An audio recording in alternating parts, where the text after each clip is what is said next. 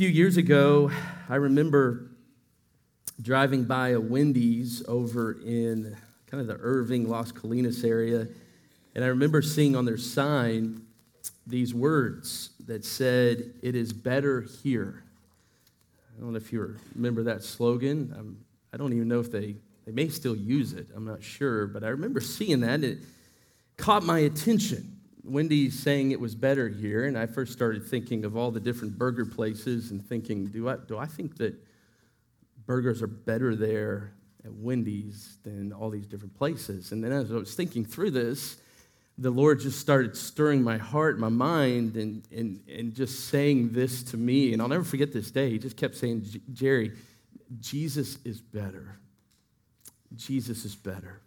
Jesus is better." And I'll never forget that. And so this week, as I'm studying the scripture, God brought to mind that day as I drove past Wendy's and saw that little phrase. And that phrase has always stuck with me. And the world wants us to think this and to believe this, that what the world offers it is better. It's better, and it will throw all these different things at us to entice us, all these different pleasures and these egotistical pleasures, these worldly and lustful desires and pleasures, to say this is better. And when you really think about it, that's really how life rolls. It's a constant choosing of what we believe to be better with every decision every day. It really is about what do we believe is better. And this morning, my big heart and desire as we look at this text is that you would see Jesus as better, that he would be the supreme pleasure of your life. And so this morning, if you would, with that in mind, look at our text. And as we do in 1 Corinthians chapter 10, I want us to remember the context here, because the last time we kind of got the context to this part of Scripture was back before Advent. Greg Crow preached on 1 Corinthians chapter 8, and he's talking about the liberty, the freedom that we have in Jesus Christ. And the Corinthians were struggling with something. They wanted to go to these pagan feasts, these pagan celebrations, and yet Paul was prohibiting them because he was saying that, hey, when you go there, you might fall into idolatry. You might fall into idolatry, because that's what these pagan celebrations and feasts were about, is they were about worshiping and giving honor to these other little g gods, which Paul's going to say were no gods at all, but he didn't want the temptation there for the Corinthians to fall into that. And not only that, he wanted them to be careful, because he knew that there were those who were maybe young or immature or maybe weaker in the faith, and he didn't want them to see these others at these gatherings and to think that it's okay and that they would fall into that same trap of idolatry. And so that's really the context of chapter 8, chapter 9, and chapter 10. So Paul's saying, be careful with your freedom. Be careful with the liberty that you have, that you choose wisely what you do. And so today, with that context in mind, look what he says here in chapter 10, verse 1 through 5. I want to read this section of 5 verses to you and then come back and pick it apart for you. Look what it says. It says, "For I do not want you to be unaware, brethren." So he's talking to the church at Corinth, "that our fathers were all under the cloud and all passed through the sea. All were baptized into Moses in the cloud and in the sea, and all ate the same spiritual food, all drank the same spiritual drink, for they were drinking from a spiritual rock which followed them. And the rock," check this out, "the rock was Christ." And then look at verse 5. "Nevertheless, with most of them God was not well pleased, for they were laid low in the wilderness." He says here, I do not want you to be unaware. So Paul's saying to the church at Corinth, I want you to know this. I don't want you to be ignorant of this. I want you to be fully aware of the history of Israel. So there's going to be 3 things here that Paul wants them to be aware of. First of all is the history of Israel, what the Old Testament says. The second thing that he wants them to be aware of that's all over these 5 verses is the grace of God. And then third, he wants them to be aware, church at Corinth, of Christ. of Christ and his presence, even with the Israelites so many decades, so many years ago. He says, I want you to be aware of these three things. And so let's go and look at these three things. He says in verse 1 that our fathers were all under the cloud, all passed through the sea. He takes them back to the time of the Exodus. In places like Exodus 13 and other places, but he takes them back to the time when they were under the cloud and they all passed through the sea. Listen to what Exodus 13:21 says. It says, the Lord was going before the people of Israel in a pillar of cloud by day to lead on the way, and in a pillar of fire by night to give them light, that they might travel by day and by night. You see, God would continue to give the Israelites, or continue to lead the Israelites through the Red Sea, in the great Exodus, and as he led them out of bondage from the slavery to Egypt, he would continue to lead them with this cloud even through the wilderness. And so what we see here is God's grace. It's his faithful, loving care. It's his faithful, loving guidance to Israel. And so we see the history, but we also see in the history God's grace. And we also see it through God leading them through the sea. As Israel passed through the Red Sea, it was God's great deliverance for them. And then Paul says, I want you to also remember not only these two significant examples of God's grace in history, but also in verse 2, that they were all baptized into Moses in the cloud and in the sea. And we read them, we're thinking, okay, Paul, what are you talking about, baptism? Well, baptism is, we know, in the New Testament, is the physical outward expression of one's faith. And when you're baptized, you're saying, I identify with this one. I believe in this one. I follow this one as the Lord and leader of my life. And so that's what we do when we get baptized. We're saying, Jesus is the Savior of my life, and I'm going to follow him, and he is Lord of all, and he is Lord of my life. Now, what does baptism have to do with what Paul's saying here? Well, it's not the same thing, but it's got the same idea. When he says in verse 2, all were baptized into Moses, meaning that the Israelites were associated with Moses. They identified with Moses as their spiritual leader, as he was with them under the cloud and with them as they were delivered through the Red Sea. And so God wants them to see, Paul wants the church at Corinth to see, that Moses was God's gift to them as a spiritual leader to help guide them and direct them. And the Israelites were to submit to his authority. They didn't do that all the time, right? They tripped and they failed in submitting to him as their spiritual leader. But what Paul is saying here is, hey, listen, Moses was God's grace to the Israelites to lead them and direct them. And not only that, look at verse 3. Another example of God's grace. He says, all ate the same spiritual food and all drank the same spiritual drink.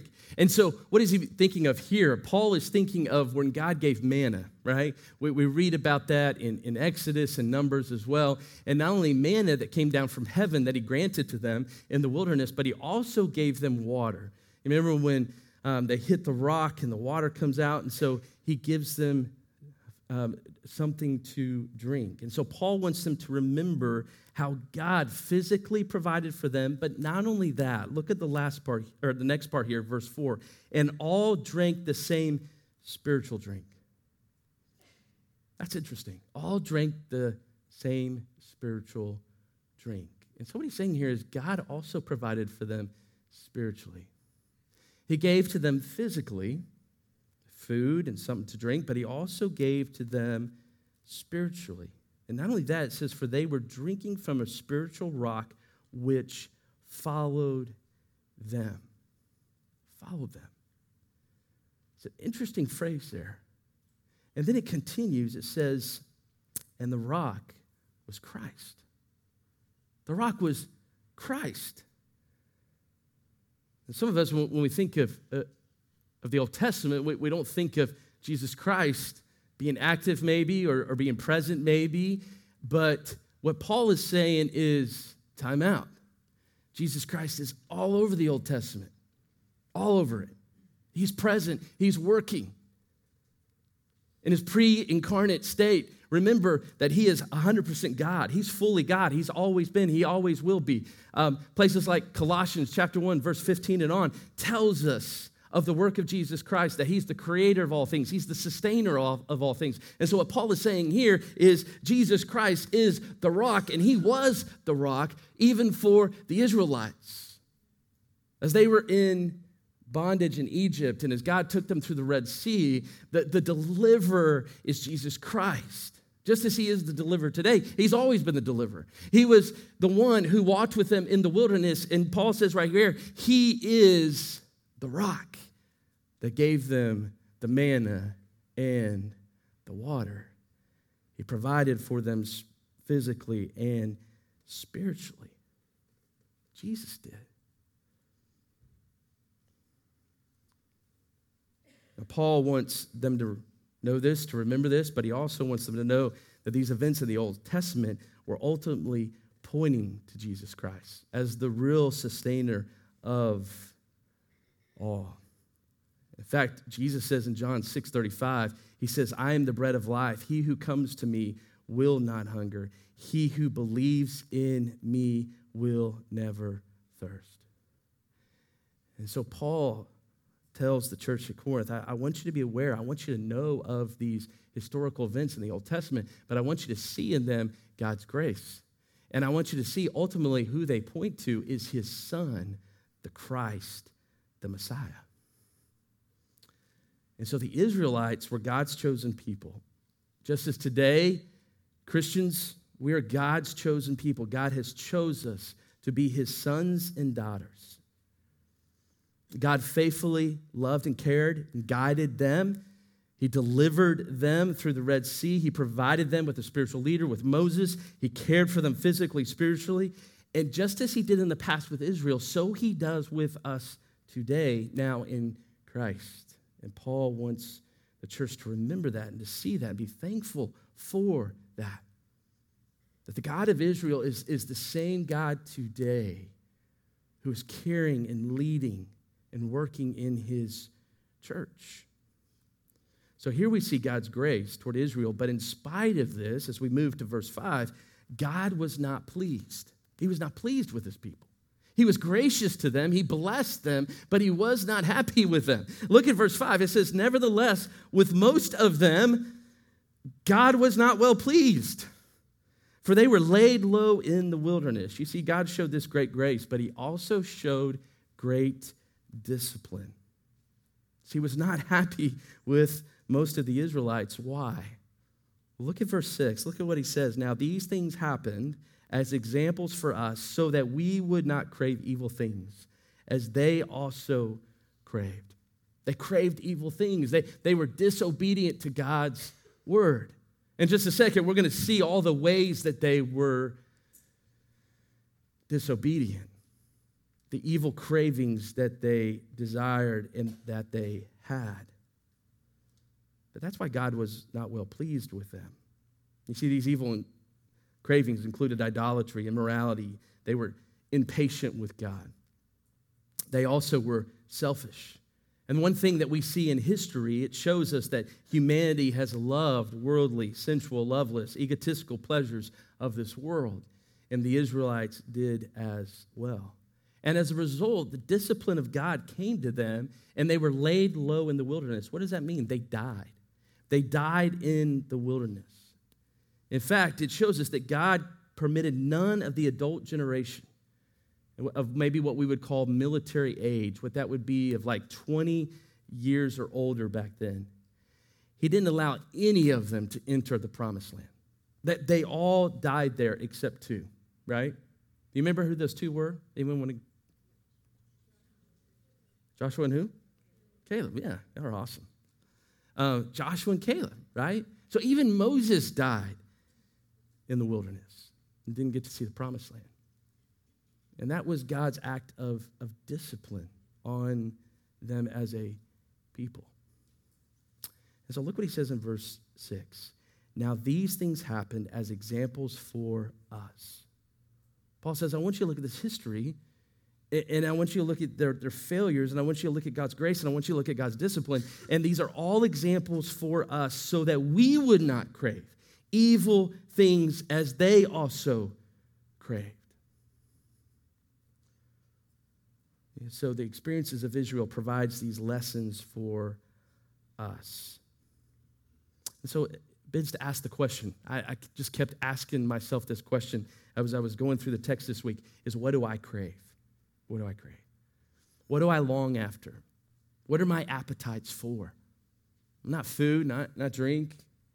But what do I long for? What do my eyes long for? What does my mind long for? What does my body long for? What does my soul long for? What do I crave after? It's an interesting word here that Paul uses, and that's what these Israelites did. They craved for evil things, for evil things. And so, do we crave the things of this world? Do we long after the things of this world, or do we long after Christ? Because I think that's the goal of the text ultimately, is to address our cravings, our appetites, our desires. What do we desire mostly? And at the end of the day, Paul would say, hey, listen, know that Jesus is better than anything this world could ever give you. And may he truly be the desire, the craving of your soul. And it wasn't for Israel. They struggled with so many different things, and Paul mentions them here. In verse 7, he gives us 4 things that they struggled with. The first one was, do not be idolaters. As some of them were, as it is written, the people say, sit down to eat and drink, and they stood up to play. So what Paul's going to do here, he's going to mention these evil cravings, these failures that they had. And remember, he's telling this to the church at Corinth. Why? He's saying, hey, you guys need to be on guard. I mean, you think you can just go into these pagan feasts and these pagan celebrations and you're going to be okay. You're not going to fall into idolatry. You're not going to fall into immorality. You're not going to fall in these different things like the Israelites did. And Paul says, hold on a second. Don't think so highly of yourself. Don't be so overconfident. Don't be so self-confident. Let me tell you how they failed. They fell into idolatry. In fact, in Exodus 32, we read of Israel making a golden calf and worshiping it as another god. If you've ever read Exodus 32 and you're sitting there and you're reading it, I mean, I'm sitting there reading it and thinking, how stupid is that? I mean, really? Who would have even thought of that? But we do that. I mean, we can turn and make things into our own little G gods. And that's what Israel did, and says in Exodus 32:6 that they sat down to eat. This is where Paul gets this phrase. They sat down to eat and drink, and they rose up to play. And so Paul is basically saying here they would have these feasts and these gatherings, and they would sit down and they would do these things, and it's possible that this word play here actually is sexual morality. And so part of these worship experiences in the Old Testament would include fornication or sexual morality, and Paul is saying in the church of Corinth, it's the same way. Idolatry and immorality are mixed together in these celebrations and these feasts. We read about that in Numbers chapter 25, verse 1 through 3. And so what Israel did, Paul compares to how the Corinthians are acting, and there is danger that they may compromise their commitment to God. And so idolatry. Verse 8 tells us the second one. Nor let us act in immorality or with fornication, as some of them did, and 23,000 fell to their death in one day. And so Paul is saying, hey, listen, do not fall into the sin of sexual sin, of sexual morality. And Paul goes back to a time in Numbers 25. In fact, this probably out of any sermon I've ever preached, or maybe will preach, unless I preach in Numbers, which that might be fun one day, I will probably have more Numbers references than ever today. In fact, so that's kind of fun. But Paul refers here to one of the Moabites' religious feasts, back in Numbers 25, verse 1 through 9, laden with sexual morality. And so what does God do? He puts a plague on them, and he judges the people. And 23,000 people fall dead. And so what's an underlining message here that Paul's saying too, right? Is, hey, listen, God is gracious, but also God's a God of discipline too. God's a God of discipline. And he does not take sin lightly. Habakkuk chapter 1, verse 13, God says that he hates every kind of sin. And when we sin, do you remember what David said in Psalm 51, verse 4? He says, when we sin against God. Our sin is against God. And God has given us a treasure, the most valuable treasure, and it's holiness. It's holiness. You remember the Apostle Peter in chapter 1 of his first letter, he said in verse 15 and 16 that God is holy. That's who God is. He is holy.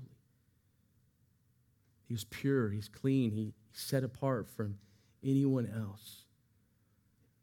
And you and I are to be holy as well as those who belong to him. We're to be holy. That's what Peter says. Be holy as he is holy. And that's what Paul wanted for the church at Corinth. He wanted them to see and value this great treasure that they had of holiness and to be holy as God is holy. To not be tempted in going to these feasts and acting immoral. And to be aware that, hey, listen, if we don't take heed to God's word, there could be discipline. And then look at verse 9. He speaks of the third evil craving that they have here. He says, nor let us try the Lord or test the Lord as some of them did and were destroyed by the serpents. You see, the Israelites tested God. They taxed his patience. It's kind of like this. They know it's wrong, but they know it in their mind, but they go ahead and do it. And the way that God sees that, and Paul sees it here, is it's almost like you're testing God. I know this is wrong, God. I know this is wrong, God, but I'm going to go ahead and do this, and let's just see what you're going to do. And so that was their thinking. And Paul says, hey, don't test him, and don't tax his patience. And what's interesting about this, look at verse 9. He says, nor let us try the Lord. Some of your versions may say Christ. And the word Lord there literally refers to Christ. So again, Paul's bringing up this idea that, hey, who were they testing, right? The pre-incarnate Christ, Jesus Christ. They were testing the Lord of all, Jesus Christ. They dared Christ to live up to his promise to discipline them if they doubted and disobeyed his word. You see, the Israelites, they became impatient with God. They complained. Even though God faithfully provided for them with manna and water, yet they did not see it adequate enough. They despised it. The Corinthians were also showing the same dissatisfaction with God, now allowing them to participate in these pagan feasts, and so they would oppose Paul's teaching on this point. And so we also can be in danger of falling into this as well, feeling dissatisfied rather than thankful or content. And so Paul says, take heed that you would not test God. And then the last one, look at verse 10. He says here, another evil craving that they had was grumbling. In verse 10 it says, nor grumble, as some of them did, and were destroyed by the destroyer. The Israelites grumbled frequently. In fact, you can find in Exodus and also in Numbers, Moses will record 10 different occasions, separate instances, when they grumble. In fact, Paul has in mind, as he's speaking of this idea of grumbling on the Israelites' part, of Numbers 11. Numbers 11, verse 1 through 3 says this. It says, the people became like those who complain of adversity in the hearing of the Lord. And when the Lord heard it, his anger was kindled. And the fire of the Lord burned among them and consumed some of the outskirts of the camp. And the people therefore cried out to Moses, and Moses prayed to the Lord, and the fire died out.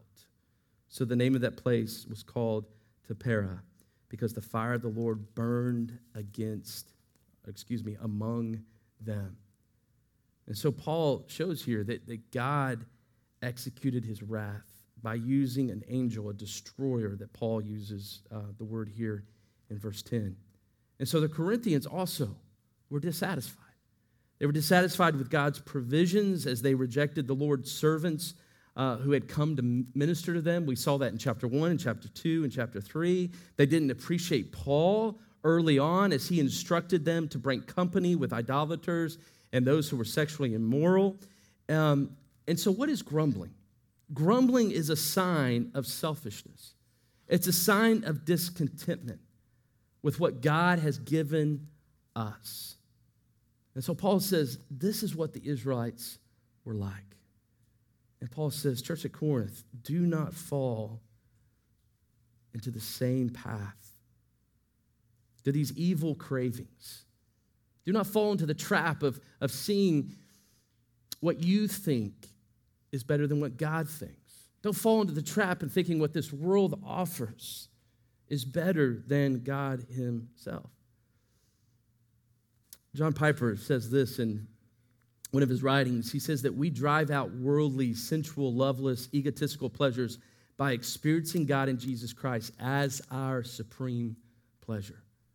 Do you see God that way? Do you see Jesus that way as your supreme pleasure, as the fact that he is greater than anything else, that he is the great delight, the great pleasure of your heart? If you go to places like the Psalms, that's all you read, right? Especially in Psalm 119 and in other places, in Psalm 73 that we read earlier in the service, is that these guys saw God as the greatest pleasure of all. And so Paul says something here that I think is worth noting in verse 11. You see, to help us grow in our cravings for Christ, and as Piper says here, to drive out these other desires, these evil cravings, we must love God's word. We must love his word. Remember what Paul is doing here. He's taking the Corinthians back to history in the Old Testament. He's taking them back to the Word of God.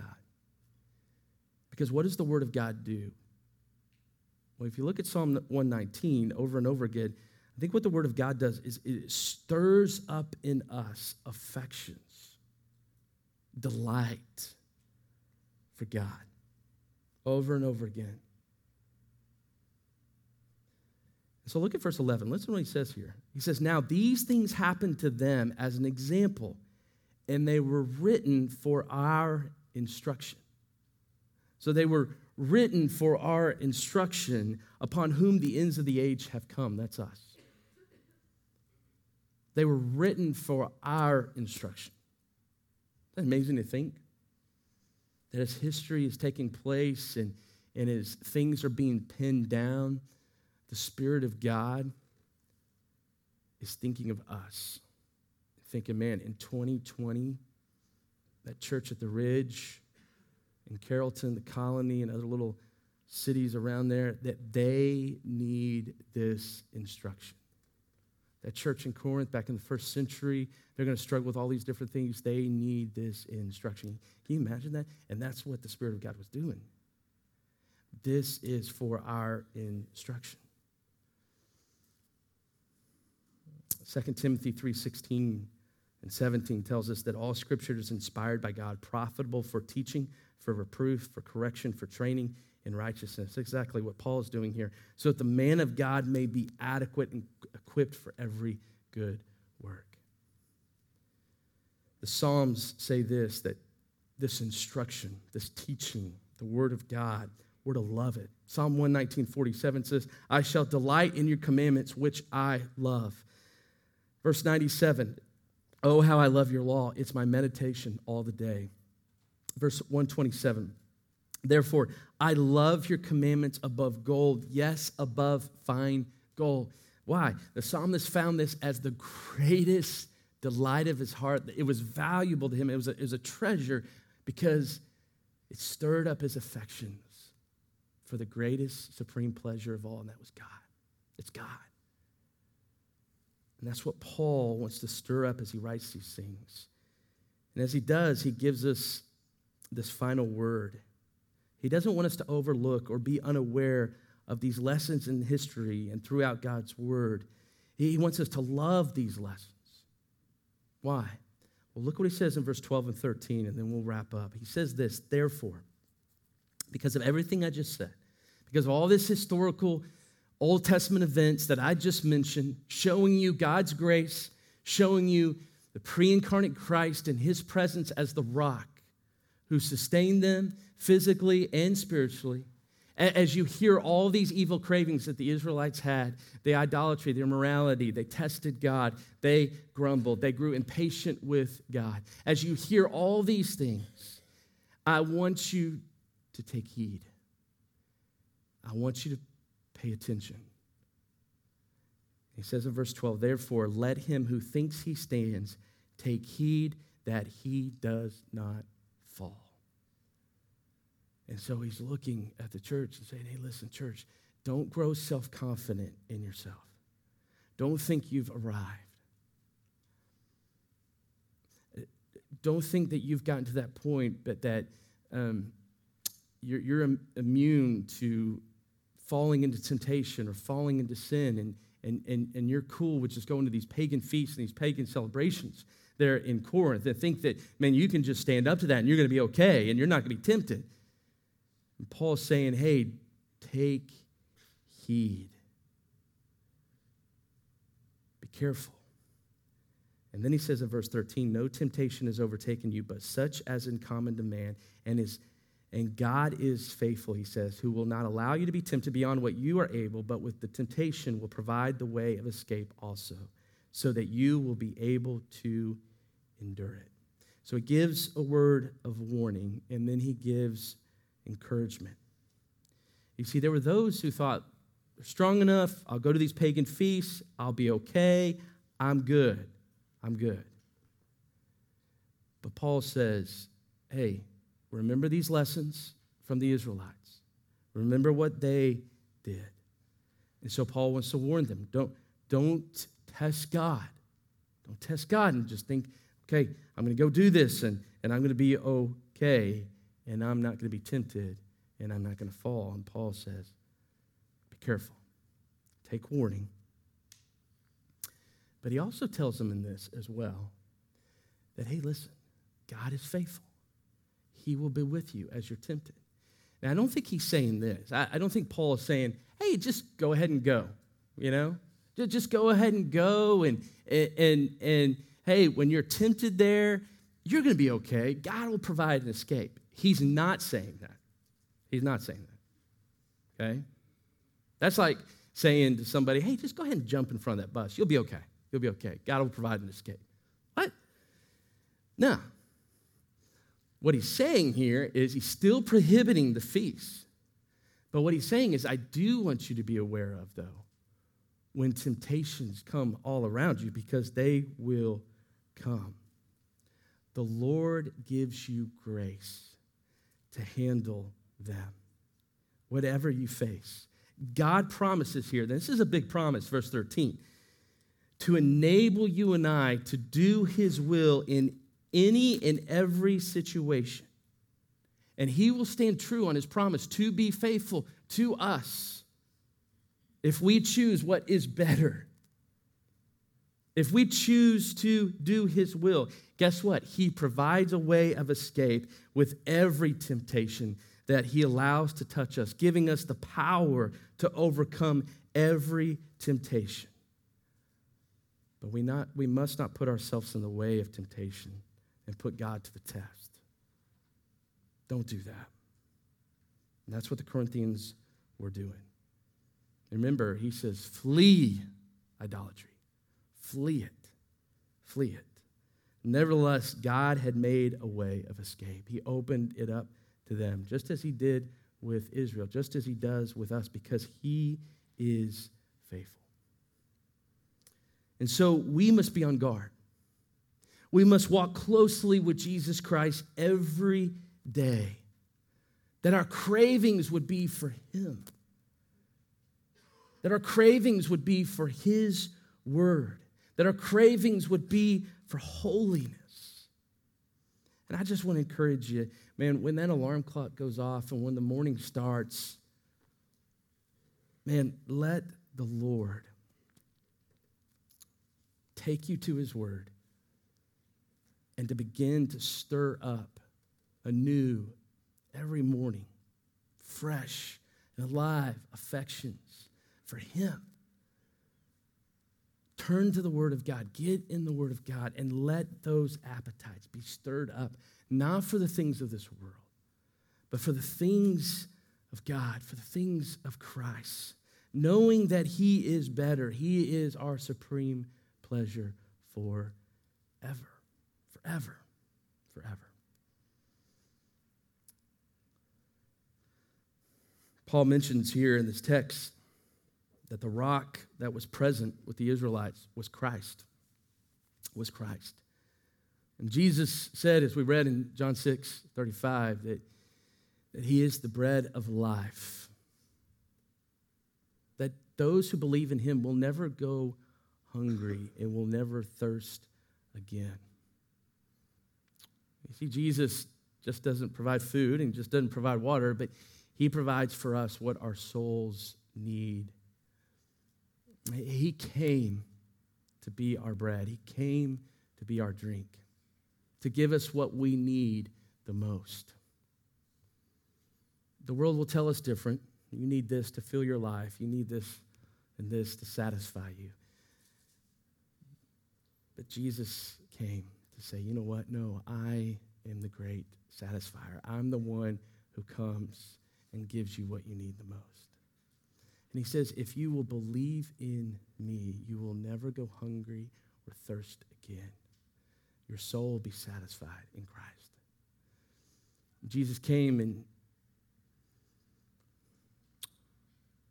he gave his life. He was put on a cross, nails, and he bled, and he suffered. He suffered for us so that you and I could know what's better than anything that this world could offer. And he came so that he could be our righteousness, so that we could have a relationship with God. Because sin, all the things mentioned here, idolatry, immorality, grumbling, selfishness, all these things, us testing God, which we all do. The Bible says we all sin. We all fall short of God's standard, of his perfections. We all sin. Because of that, the wages of our sin, the Bible tells us, is death. It's separation from God forever. And so Christ came to stand in the gap. And just as he split the Red Sea and made a path and made a way, he came and he made a path through the cross. So that if we would believe in him, we would be rescued from our slavery, from being in bondage. And instead of being separated from God, we would now come into this relationship with God when we believe in him. On the third day, he rose again. He conquered death. And those who believe in him have their greatest fear conquered, death, where you don't have to fear anything anymore because Jesus conquered it for you. And you have eternal life, the free gift of eternal life, the greatest gift of all. And so today, do you believe that? Do you believe that? That's who Jesus is. He is the rock. He's the great provider. He's the great sustainer. He's the great satisfier to our souls. He's the great redeemer. He's the great deliverer. He is what you need. Have you believed and have you trusted in Christ? He is truly the rock. Believe in him today. If you're here today and you never have, the Bible says if we believe that Jesus is Lord in our hearts, and we believe that God raised him from the dead, if we believe that he truly is Lord, the Bible says you will be saved. As we've seen today, you can trust God. He is faithful. So believe in Christ today. Trust him and receive the gift of eternal life and forgiveness of sins. Jesus is better. He's better. Let's pray.